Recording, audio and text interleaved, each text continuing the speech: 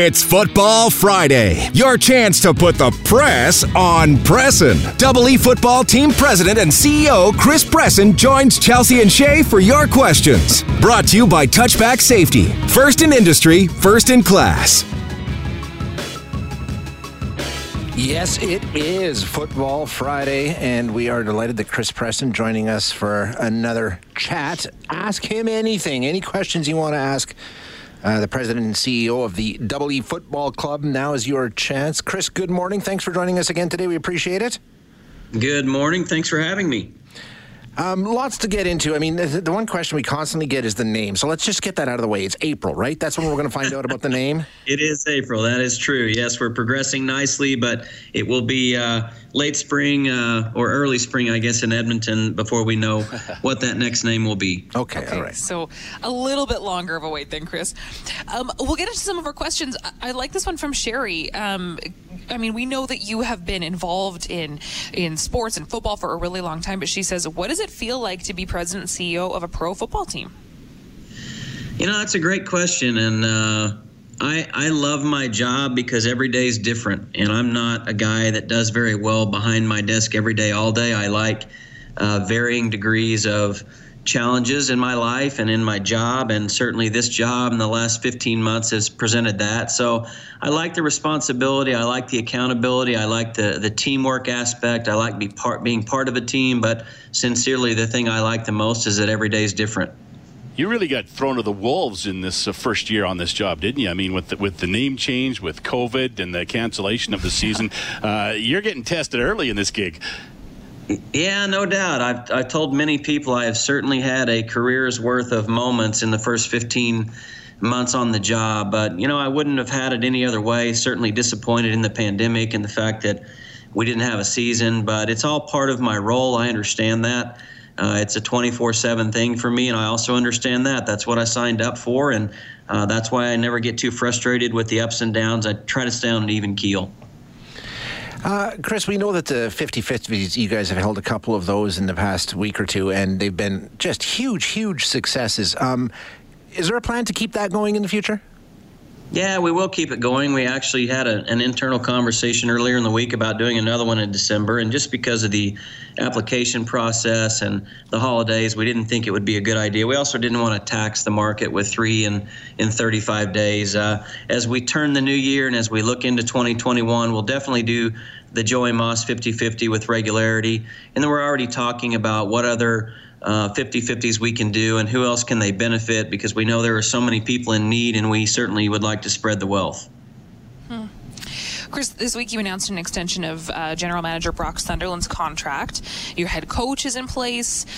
This week the league announced that player contracts can be negotiated and signed. We know that there's a few big free agents right now. Are there player announcements coming soon? Yeah, we should have some player announcements soon. You know, Brock and the coaches are working hard with that. I would suggest possibly next week. And, you know, it's interesting because the Brock agreement we actually had done a year ago, but because of free agency at this time last year, the fact that we had just signed Scott Milanovich as a head coach, and then COVID hit, we chose not to make the announcement. So we're pleased to have Brock on board. His contract, my contract, and Scott's contracts all go through the same time period for the most part, and we needed continuity at the top, and we certainly got that. Now as we progress toward and through free agency, we want that same sort of leadership within our locker room. We have a lot of good leaders already, but certainly looking to add to that. We get a lot of questions, Chris, about attending games this year. The schedule's out, the games are planned, and it looks like all systems are go for trying to get back on the field. But the one variable that we don't really know much about is the attendance issue. Of course, the vaccine's been approved now. How much more optimistic are you now that we'll be able to have some fans in the stands when the 2021 season begins?